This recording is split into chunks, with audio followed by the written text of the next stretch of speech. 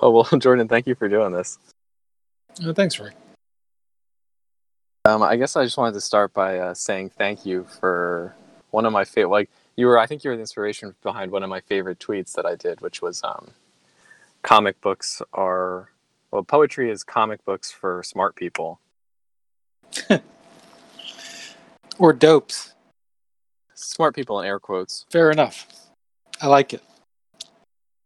Yeah, and your book kind of has that vibe to it because of the section dividers.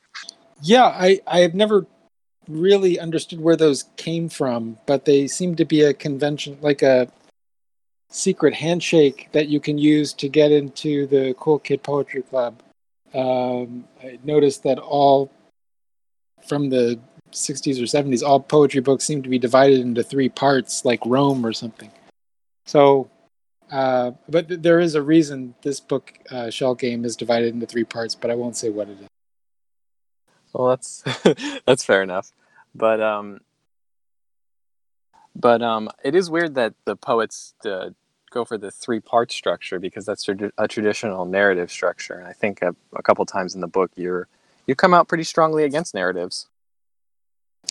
Yeah, my training in poetry is in the New York School tradition, which is pretty squarely pictorial and linguistic and not narrative, but narrative always finds a way in. Um, the New York poets were closely associated with the New York School of painters, the abstract expressionists, and there was a wish to do something with language that would radically break with tradition. But as it turned out, almost every poet involved was also not so secretly completely in love with the tradition and trying to carry it on in whatever way they could. But narrative. So the three parts, I said I wouldn't tell, but the classic street scam, the Shell Game or three card Monte. There are three. The trick is to keep your eye on the cup that has the ball under it, or the card that has that's the card that you're supposed to pick in order to win the bet. And dividing it up into three parts, dividing a book of poems into three parts, has always seemed to me to be a kind of scam, because the narrative of a book of poems is usually fairly. I mean, there aren't that many changes you can play on it. Yeats starts a book of poem with the dead person, and then you have a number of books that come after it that are told from the point of view of a ghost. But there aren't that many things that you can do, it seemed to me, with the three-part structure. So I tried to do something that was completely impossibly different. Yeah, and I think you talk a lot in this book about, I think, kind of the shell game of poetry. The title poem of the book ends with you saying just baffle, baffle, baffle, disclose, baffle, baffle, baffle, baffle, disclose, etc. Well, we spend a lot of time with it, and we know everything that it tries to do to get away with something. And when you care about a country or an art form or a person, you can't really let them get away with bullshit. So, to bring poetry back, I was reading Lynn Heginian this week, and I recommend reading Lynn Heginian every few months if it's possible. And she has enough books that you could read a different book every month for, I think, a couple of years. But she opposes clarity and candor, and I hadn't really thought of it that way. But I think, and she sees candor as a kind of power grab move that that dispels clarity. And I had always thought of candor as a kind of clarity. She's against that, but I think that's the same kind of opposition that I wrestling with in Shell Game. There are a lot of poets who I think make a gesture of disclosing personal data or disclosing what it is they're talking about or disclosing what it is they care about, and then suddenly they've erased the evidence, and you're back wondering what exactly has happened. And I guess I just wanted to point toward that and also engage in it. Yeah, that's really like well said. And I think what's interesting about that too is like in the age of Instagram poetry, a lot of poets will kind of gesture towards being like really um, candid about themselves, and they'll act like they're revealing something, but in the end, it always kind of maybe not for every poet, but one typical move is to kind of sidestep um, that personal moment and try and move towards like a universal one in a kind of what ends up being just a a kind of baffling phrase that doesn't necessarily mean anything. Let's talk about Instagram poetry. How do you like it? I mean it. I mean, to me, the label is kind of just too broad, perhaps now because there's so much stuff going on.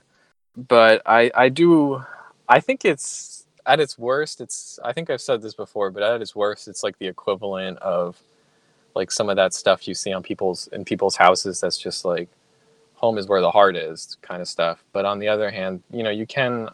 I think it's possible to experiment within it, but the problem I think too with Instagram poetry is that it is happening on Instagram, and Instagram now is very algorithmic, and that presents a lot of challenges to trying to break through. I forget who I was talking with about this. I think it might have been James, but like thinking of the algorithm as a universalizing thing, because if you want to appeal to as many people as possible, you go for the universal. But I don't even understand how the algorithm. I look at Instagram a little bit, and I don't see things that are outside of my feed. The Explore tab, it would never occur to me to look at. Do people really use that a lot? I don't really think so, and I think that's probably the problem with that with that whole platform. I mean, it's well, what's the experience of being on Instagram? I guess it really depends on who you follow, but mostly for me, it's people's vacations and their breads and their families and random objects that they see on the street. I know personally one or two photographers who photograph all of those things and then are also having exhibitions of their photographs, and the great democratizing, leveling playing field. Um, I don't really experience it that way. No, Uh, I don't. I don't think. Thank you. I don't think it is. I think maybe during the chronological timeline era of Instagram, it might have been that, but I think the algorithm now is probably more feeding in, doing feedback loops for people with established audiences, essentially. But I did want to talk too about there's a lot, both bread and family come up a lot in your book, and I was wondering, and I guess having it mediated through Instagram like that is a good context to bring it up, because it does seem like you always talk about it in a way that in your poems in a way that's aware of it being mediated by the poem. uh, bread is a big deal in labor history, and bread is also just a great substance that I happen not to be allergic to yet. And I like making, although I've been living in Brooklyn for 3 years and my oven is never ever going to make an adequate loaf of bread. So until I leave this apartment, it's just a memory.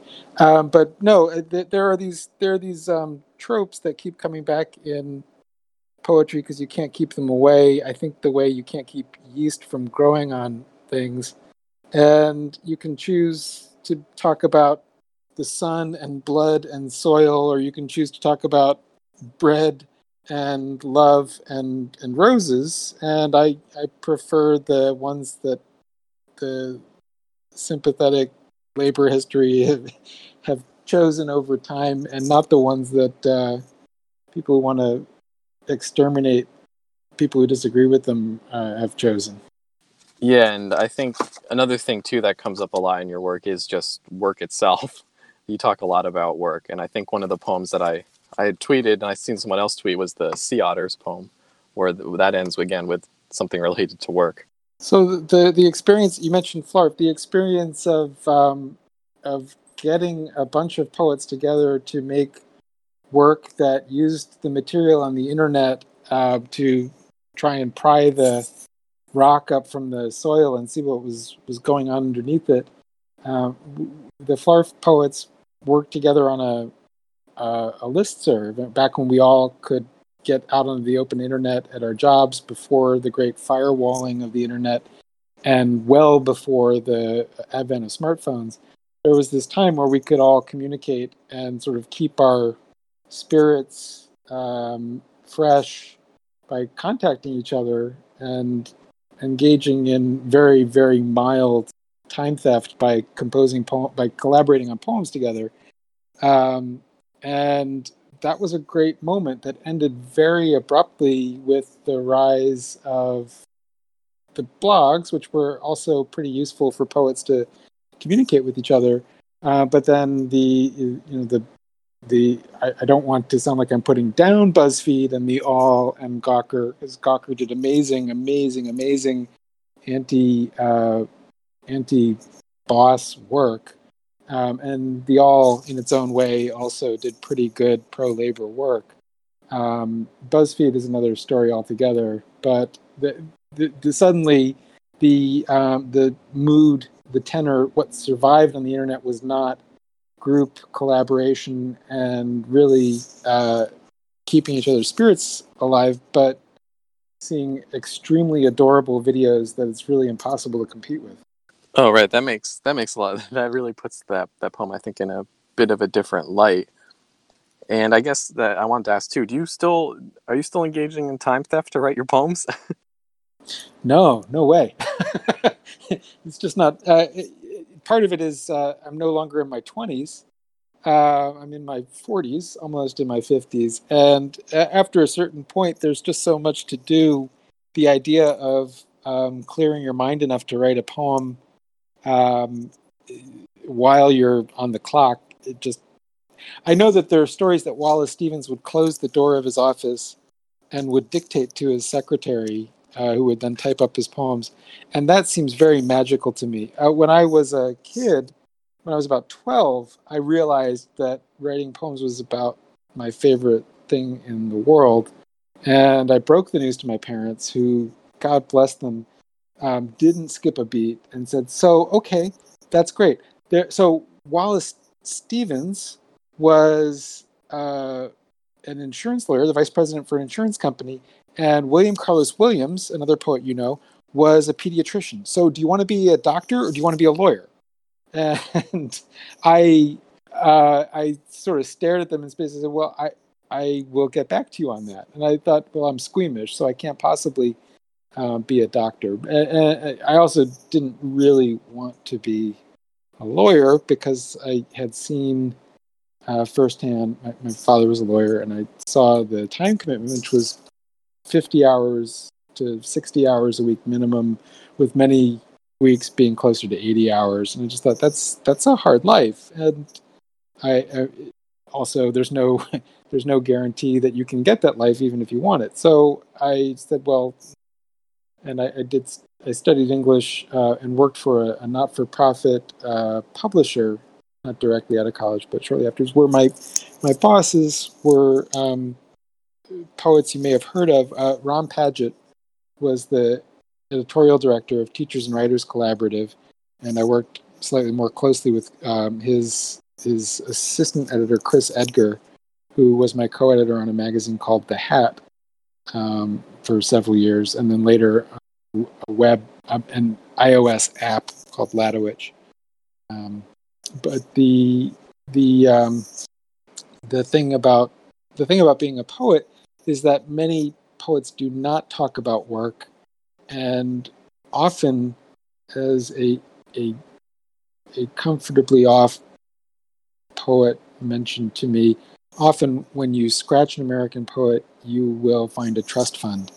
And I do not have a trust fund, and I don't have any particular animus against poets that do. Although I have my doubts sometimes about inherited wealth and it's past a certain point whether it's good for anybody involved. But so I look for poets who talk about work. I look for poets who talk about labor. I look for poets who talk about actively paying attention to class. One of my colleagues at Teachers and Writers Collaborative is a poet who's living in Vermont now, Gary Lenhart, who published a book with the University of Michigan called The Stamp of Class, which is a really solid analysis of class in 20th century American poetry, and is absolutely worth checking out. A little difficult to find, but it was published by the University of Michigan. And then there were poets around around Teachers and Writers, which I've talked about it 3 or 4 times now, and I should say what it is. It is an organization that puts poets and fiction writers and playwrights in the public schools of New York City and the surrounding area to teach kids how to write. And they do writers' residencies that anywhere from 10 to 30 or 40 weeks. 40 is, I think, longer than the school year. The longest, 10 weeks to the full school year, working with the same kids, developing their writing, publishing anthologies of their work in the school so that the kids come to understand that what adults do who publish books is something that they themselves are already on the road to doing. And it was really valuable and rewarding work, which I wished I could have continued, but I had a son, and New York, this was around the time New York changed from being a place with a lot of rent stabilized and even rent controlled housing to being a place where the market rent is in the mid 2000s. So working for a small not-for-profit where you can make a few $100 extra a week by teaching in a school somewhere in the city suddenly became not enough. But yeah, work. I mean, we gotta work is everybody works. Well, everyone except people with trust funds, anyway. Well, I guess they might argue they work. I don't know what that work is, but they might pretend to. Well, another thing that you mentioned like teaching kids about how publishing works, and that's something else that doesn't really get talked about in poetry usually. That's kind of, I'd say, a taboo subject a lot of the time, how publishing works. And something else you talk about, you wrote a poem about is copyright. And I was wondering too, like combining that, like your views on your notes on copyright, let's say, with how you view the internet, and like how does that come together for you, that approach? So we're in a very strange place with copyright right now, where the rules are understood everywhere and also completely unenforced. We've gone from a time where poets would be terrified of publishing a book with an image that they didn't absolutely have control over to a time where poets are readily reposting printed poems for electronic dissemination, even after hearing for years and years, may not be no part of this broadcast may be reproduced without the express written consent of Major League Baseball, and seeing I thought you were going to say Sterling Mets. Sorry. well, them too, and seeing it in all kinds of trade press books. No part of this book may be included in an electronic retrieval system without the express written permission. So we've got publishers faving and retweeting posts when the poems that they publish are being circulated, and I think there's a very good reason for that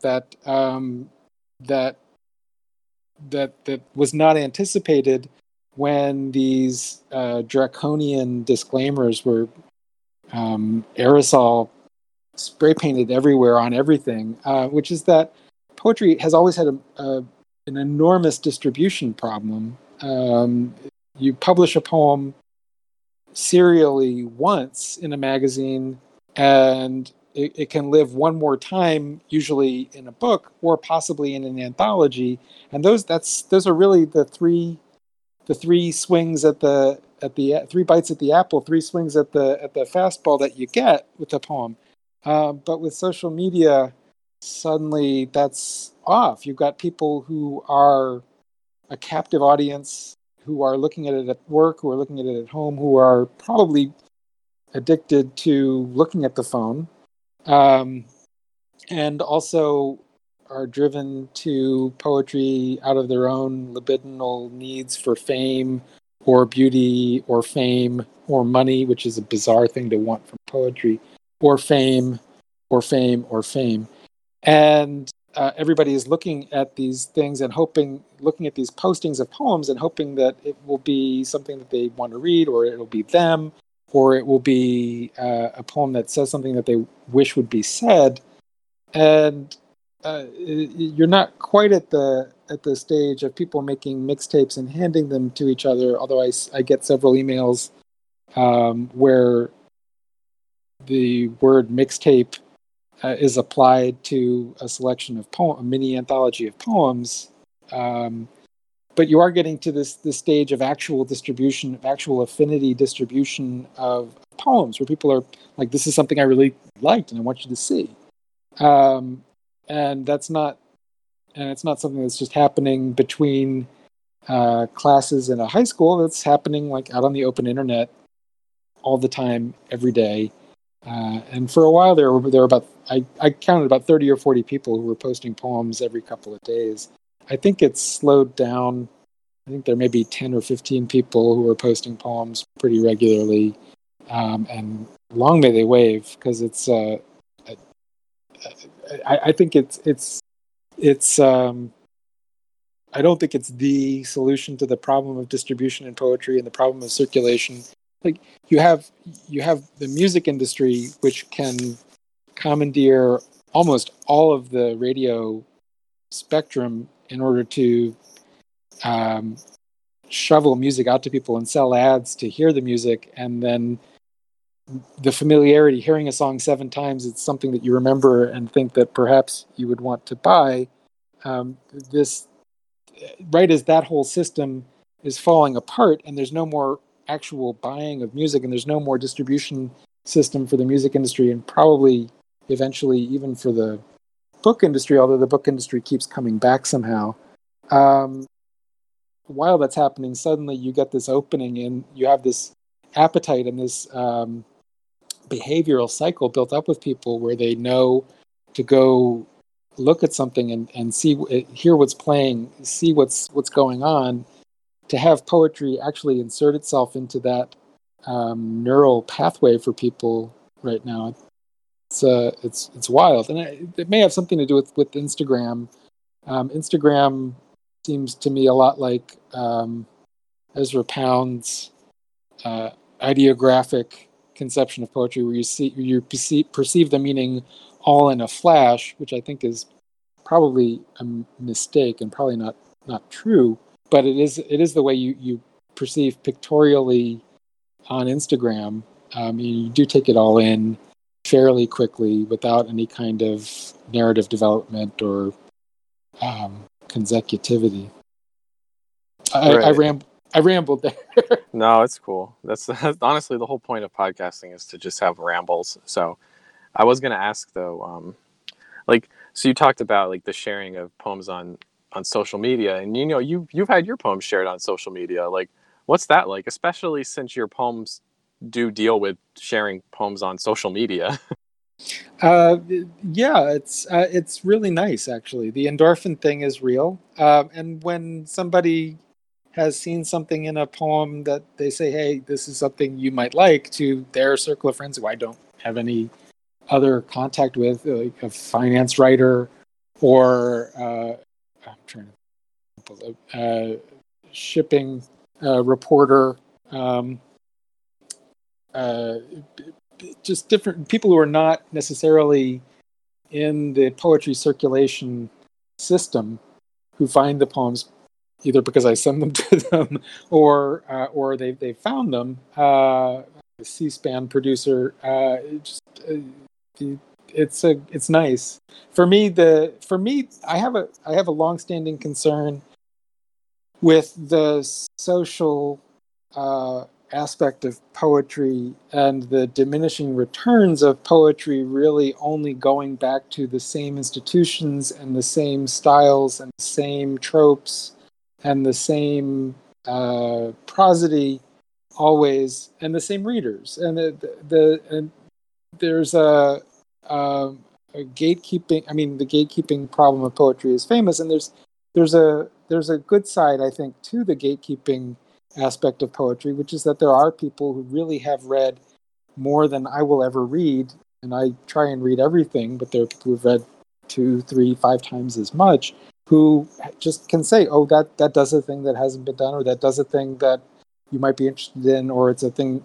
There's an aspect to that has languished for a long time, and this brings it back in an interesting way, or this is something that's totally new." So to have gatekeepers, I'm a little bit ambivalent about, because I feel like there's a control aspect and a rentier aspect. I mean, for example, you don't want somebody to be the poetry editor of a magazine for 30 years. You're going to get into a situation where they're clearly extracting rents one way or another from various constituencies. But you do also value the expert, like the real knowledge and the real continuity of interest. So, I mean, in conclusion, poetry is a land of contrast. Yeah, no, I see what you're saying. Like, I go back and forth with that, like with respect to agents. They're, on the one hand, it's clearly their job to just peddle access essentially, but on the other hand, there is that it is useful to have someone to be able to like explain to you how the whole landscape of literature works, because it is very opaque. And I can see like why you'd want, like, why it's helpful for writers to have someone to help guide them through these various systems. So Well, I totally understand that. you were talking with Sarah in that episode about or Sarah was talking with you about the Wiley Agency and poets, and this is actually fascinating to me. I still don't. I understand poets having a speaking agency because There's money. well, and there are venues that want that the poets have a good that that the customer, that there is a customer, there's an intermediary that they want to have a poet who can come and light up a room and perform being a poet and perform that kind of expertise and that kind of special magical person quality that people will pay to see, the way people will pay to see professional athletes or to hear a recording artist who they have all their albums of. And I get that, but I don't, because the situation in which a poet negotiates an advance that's worth an agent's time is very mysterious to me. I mean, poetry used to be, in the pre-Rupi Kaur days, which were also, I guess, the Rod McEwen days, but the idea of selling 7,000 copies of a book of poems was extraordinary. I mean, that was the figure that I heard in the early 90s was the upper reaches for a book of poems in America was about 7,000 copies.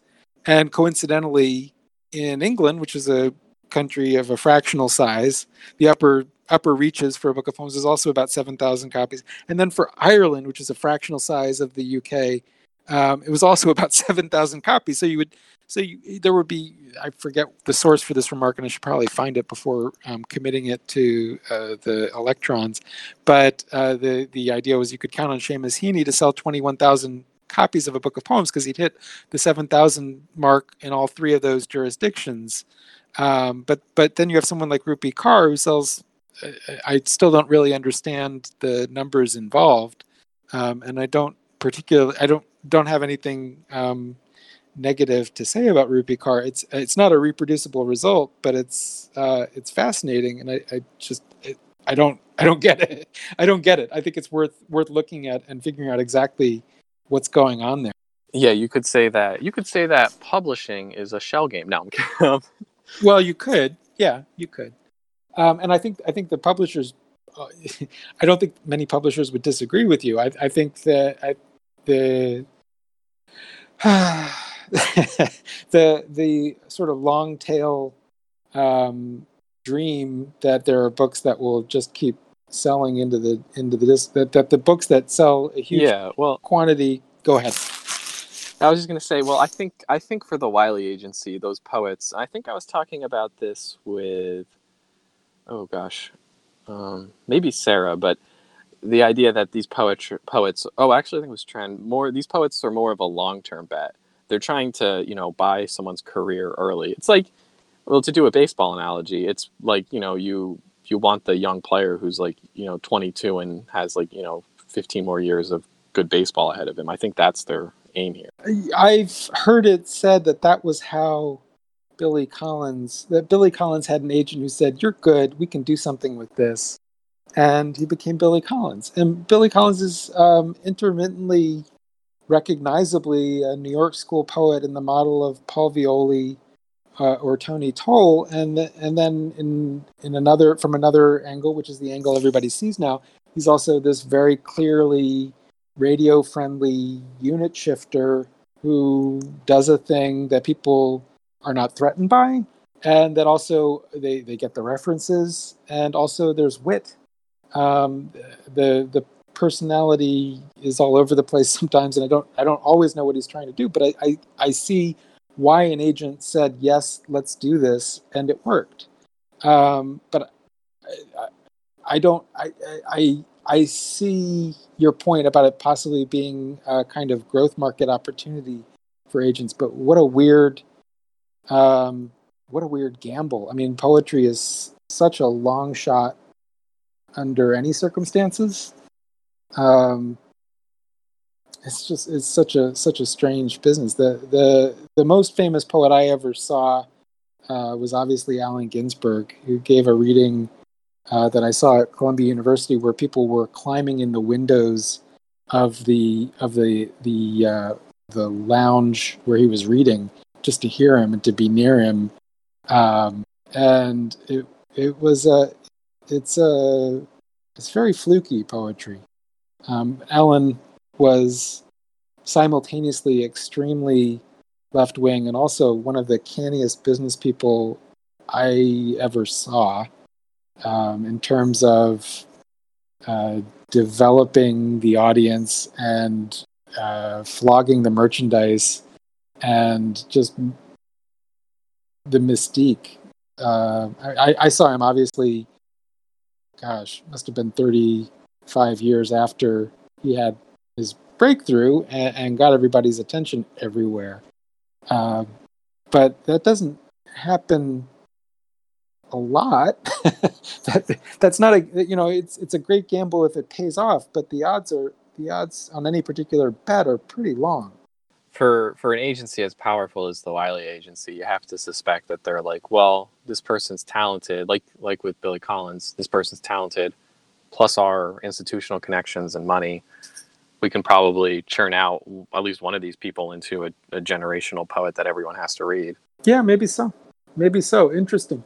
I was starting to review books at around the time the Best American Poetry series started, and I can remember the gossip that at the time when John Ashbery was asked to edit the first volume, he registered an objection to the title. He said, "Couldn't we just say very good poems or some poems that I noticed?"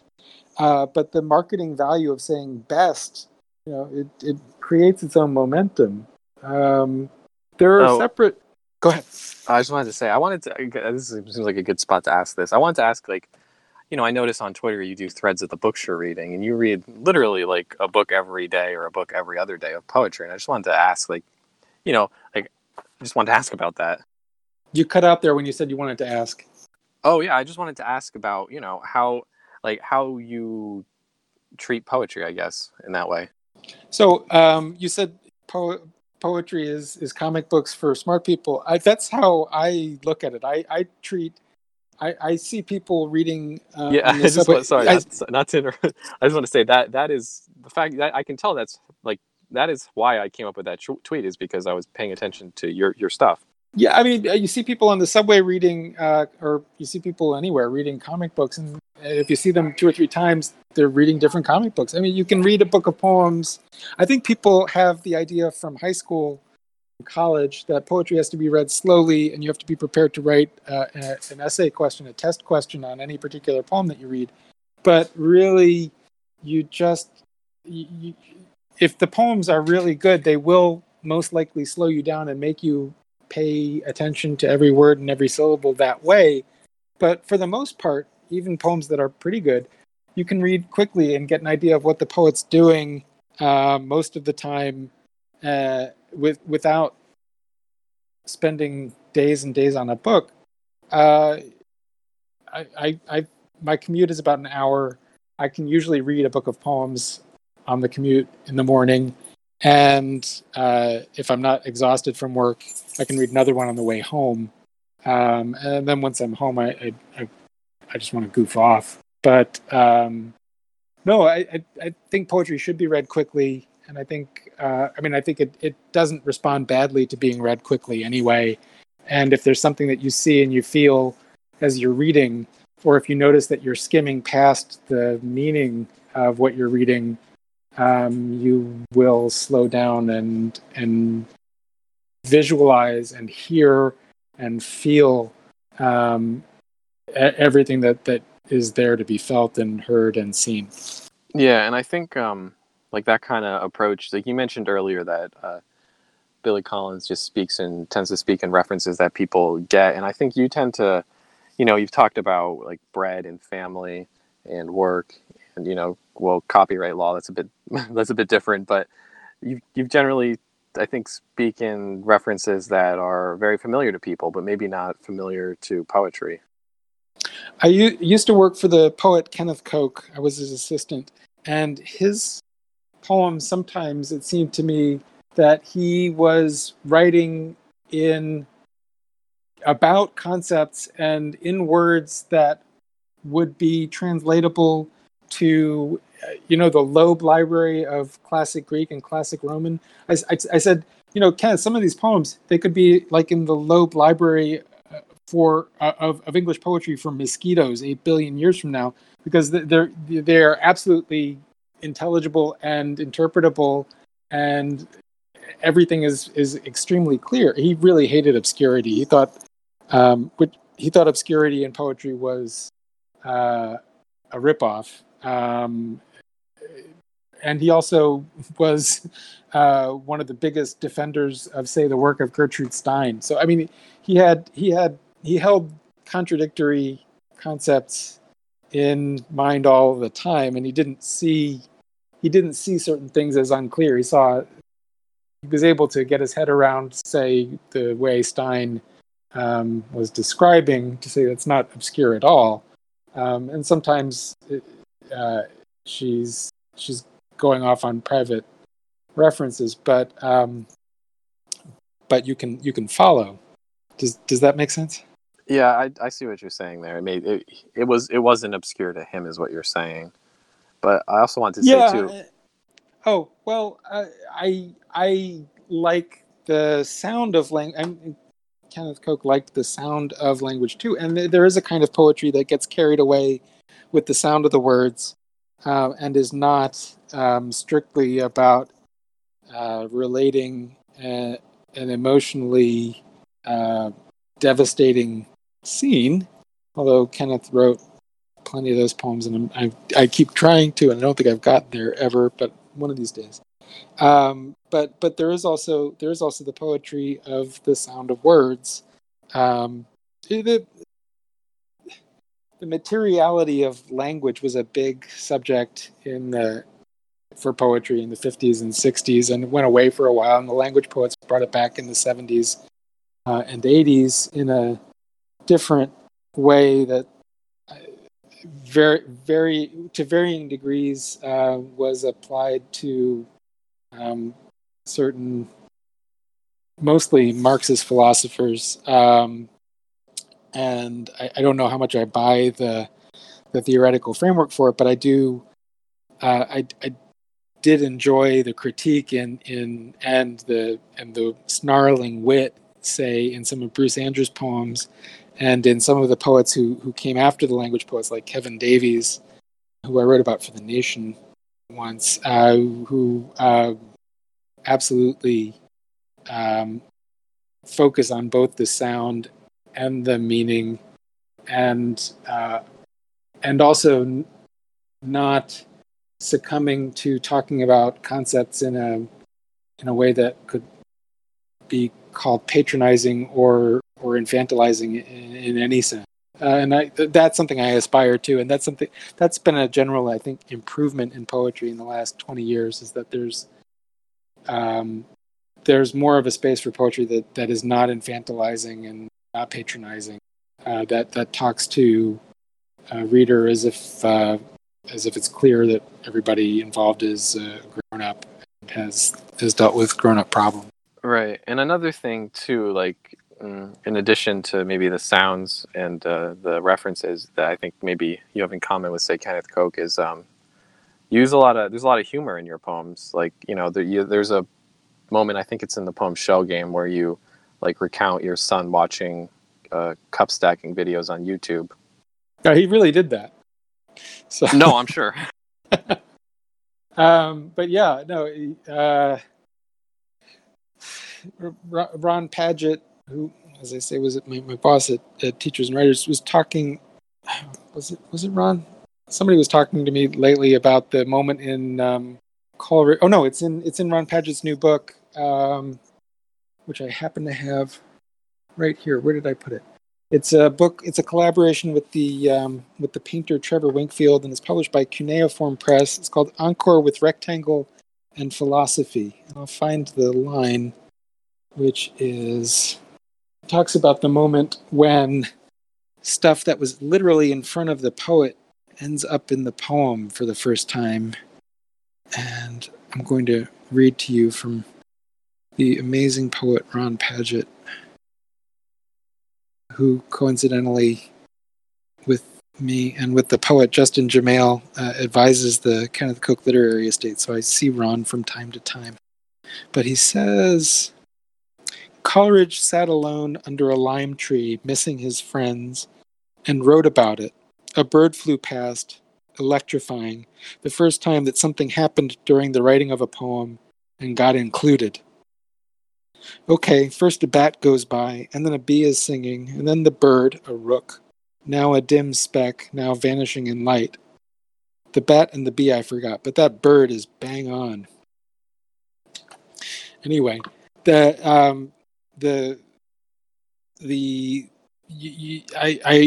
there's anything funny in my poems, I'm amazed, because I'm really not a funny person. So thank you for saying that. I think you're lying. I think you're just being modest. You're cheering me up. No, I'm deeply unfunny. Actually, almost all men are deeply unfunny. There's been a mistaken premise that comedy is by men, but actually, in my experience, women are much funnier than men. And if men say something funny, 2 out of 3 times they heard a woman say it first, and just are taking the credit. So if there's something funny in my book, I probably stole it from some funny woman I happened to be near at the time. But that moment of being available to what's going on right now and folding it into the poem can be great, or it can be tedious, and sometimes it works out. I think it works out pretty well for Ron, and jury's out on me. No, you definitely engage in a similar thing, like repeatedly through the book, of just including, little moments from your life, or little moments that you observe. And another thing too, that you end the book with, like, just, I think it's a list of new words between, like, I don't know, let me see, 1939 and 1945, and I guess too that would extend to that. So I have mortal terror of global conflict. And that poem is a little bit my reassuring myself that even though everything will probably end in the next war, we'll get a lot of crazy words out of it if it lasts more than 8 minutes. And that was a list in one of the Webster's dictionaries, and I had great anxiety about including. It's a found poem, including that work in the book. And the party for the book was actually in the home of a copyright attorney who said, no, actually, who reassured me the night before the price, like, we have a problem. And she said, no, actually, you can't copyright a list of words. It's just a list. Somebody else may have compiled it, but it's really only a list of words. And I said, well, but any text could be considered a list of words. And she said, no, actually, it can't. It can't. A text with punctuation and sentences is not really a list of words. I said, oh. So what do you make of that list? Do you have favorite words from it? I'd say I more like just the. I liked it as a way to close the book, I guess. Well, thank you. I have the idiosyncratic habit of reading poetry books backwards, and I became aware as I was putting this book together that I was not the only person who did that. And I thought, well, how can I? I also am someone who, when I see a list in something, I invariably skip it. I'm like, give me a break. That's a list. But this one list that I found, I thought, well, Jesus, look at these words. And there is actually a book that I would like to publish now that I know that lists of words can't be copyrighted. Is a book of the lists that certain writers I admire. If they didn't invent the words, they're the first person to take them into print. Is the words that Coleridge contributed to the language, the words that John Lilly contributed to the language. They're bafflingly great. So to put either it's an amuse-bouche for the rest of the book. If you read it first, your brain is charged up to be attentive to different kinds of words, and if you read it last, it's a sort of, oh God, this could all happen all over again. And these Hassenpfeffer obviously predates World War II, but as an American term, is something that you would hear about here. To have that enter the language, then who knows what will enter the language the next time around, and what that conflict will be. I don't know if geopolitical conflict is really what we get next. I feel as though everybody. I said so. There were all these words from this last intense geopolitical conflict that was the preoccupation for everybody in the world for 6 years, and we've been sort of spared that with all these little permanent wars all over the place. But it feels as though the next conflict is also going to be totalizing, and I wonder what that's going to do to the language, and I wonder how people will negotiate it. Well, you could say we lived quietly during the war. Yeah, you could say that. You could, but should someone say that? Well, I think that's something you say if you believe that there is hay to be made, rather than like actually like what are we really going to do? I feel like that's kind of the cynical approach that the cynical art of the last couple decades has encouraged, and I think the problems are really much too serious to pretend about it and to think we can bluff and talk our way through this. I don't think it's going to work that way. And I don't think pressing guilt buttons or pressing apology buttons or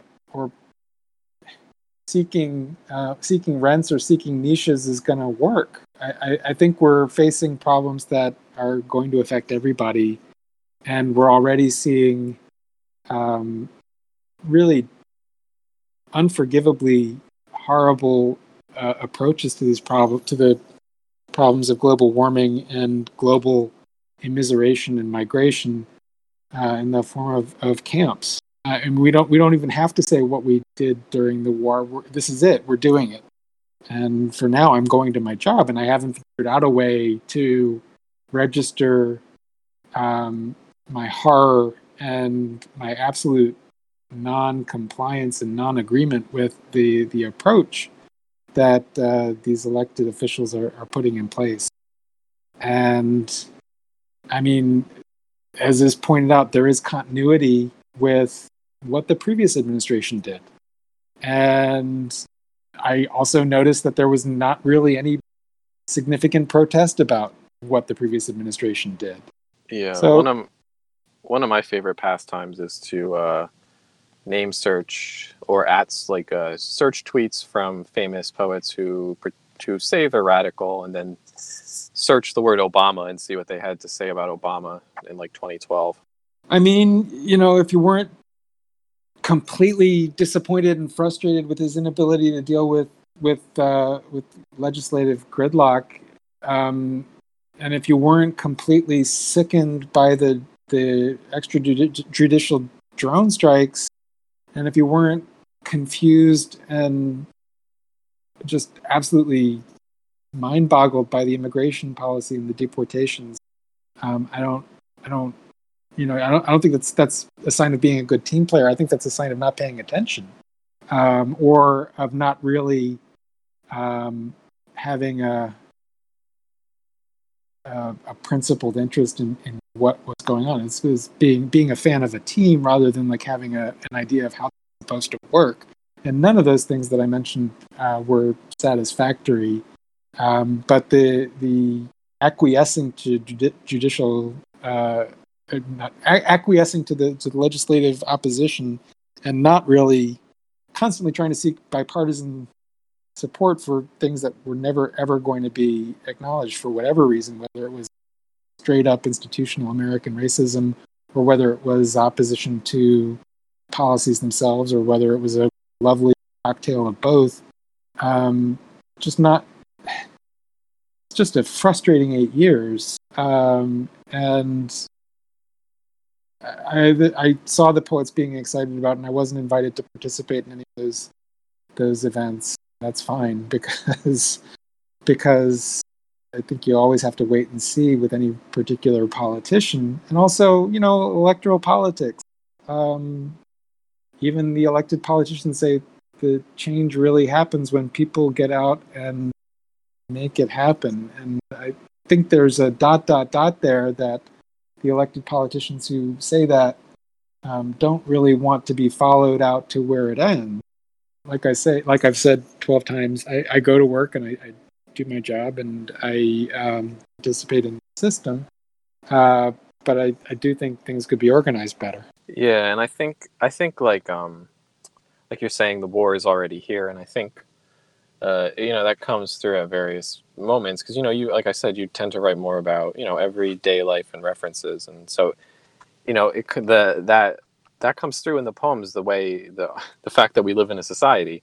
So you write things like the timeline, misdemeanors as evidence of personal development, a citizenship of safely catchable, controllable criminals, or it will do no good to put these devices in the hands of children if their parents have no time to read along and talk with them. And I think go on. Oh yeah, no.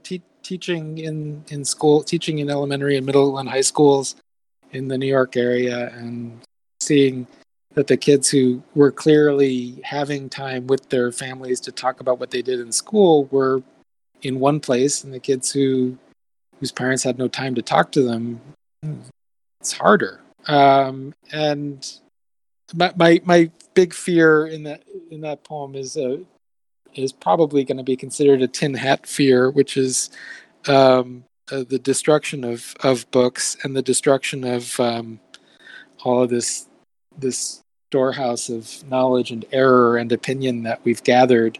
There's a wonderful book by I think a South a scholar named Fernando Baez, The History of the Destruction of Books, which I recommend, from Alexandria to the book burnings of the Third Reich and beyond. An ongoing and abiding concern for me is how do we make sure that the books make it? Well, have you heard about the new thing that Amazon's trying to do with Audible? No. I think they're trying to do a thing where the text, you can do an option so the text will slowly scroll by on screen as you're listening to the audiobook, and obviously that's a copyright violation because Audible is just the audiobook. You don't get the physical book because of, again, copyright law. And I think maybe we're seeing I think some of the biggest threats to books are probably these corporations, like especially Amazon. But so the notes on copyright, I was writing for The Nation some when I was working on that, and there was a conference at the New School on privacy and copyright, and this is actually the first time I heard of Glenn Greenwald was there. This is in advance of Snowden and those revelations, but he was basically making reference to them, saying, "You don't understand. Everything is being monitored," and he wouldn't say specifically how or why. He was like, "This guy's nuts. This guy's terrible. This guy's nuts." But shortly, I guess that was 2012, so it wasn't much later that Snowden came forward, and he may have already tipped people off at this point. But the issue that I was, and I'm not an attorney, I'm not a copyright attorney, I'm not a patent attorney, I'm not a trademark attorney, but the issue that struck me over and over in all the reading that I did for this piece, which never existed except in the form of these notes, was the Disney extensions, the Sonny Bono extensions of copyright farther and farther into the future, and the closing off of the public domain and texts not actually lapsing and becoming available for longer and longer periods of time, just struck me as there are probably 3 or 4 things in the book with this. I worry a little bit that it's a tin hat concern, that just ideas themselves will be locked up and unusable, and that attorneys will send letters to people if they try and recombine existing ideas. An early cover of the book that we ended up not using, the designer Jeff Clark put together a very beautiful image of Wonder Woman and Superman with comic balloons coming from their mouths, one saying Jordan Davis, the other saying Shell Game, and it was a purple Superman and an orange Wonder Woman, but it was very, very clearly a copyright violation or a trademark violation of an image that is absolutely in use, and an attorney I am related to, my father said, not only will they sue you for the value of the image, but they'll charge you that image for every copy that's printed. So rather than bankrupt Rod Smith and Edge Books and Jeff Clark, who's a wonderful designer, and myself and my family and everybody who knows me, I said maybe we should do a different cover, and we got pretty lucky. I think Jeff's design, the swapped heads, turned out pretty well. But so copyright. I meant to ask too, like, because like Flarf was happening, like that was like a 2000s era thing, and one of the things that was going on then was when like internet piracy and like torrenting was really huge. Did you ever encounter that? The poet Tim Davis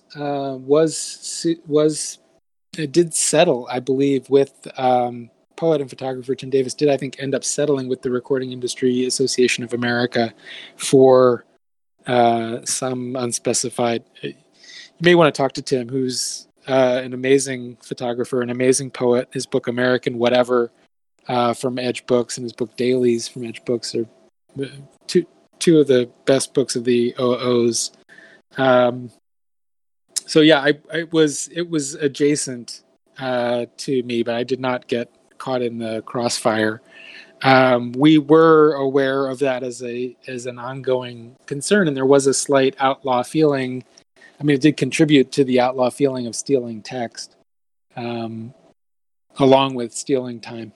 Don't worry about your tin hat conspiracies, because lately I've been imagining the hell world of Facebook announced they're going to do like a cryptocurrency called Libra. So I'm imagining a world where suddenly we now have to do critical support for Bitcoin in the face of the Facebook Libra monster. It's a nightmare. I was lucky. I tried to sign up for Facebook when they were only taking people with edu addresses, and they rejected my application, and I never looked back. So I missed the whole thing. All of my friends disappeared into Facebook, and I spent several years alone in the desert. But on the plus side, this all sort of runs down my back. I have no idea what were any you of it doing is. on the internet between, say, the blogs and Facebook and now? That is a story for another day.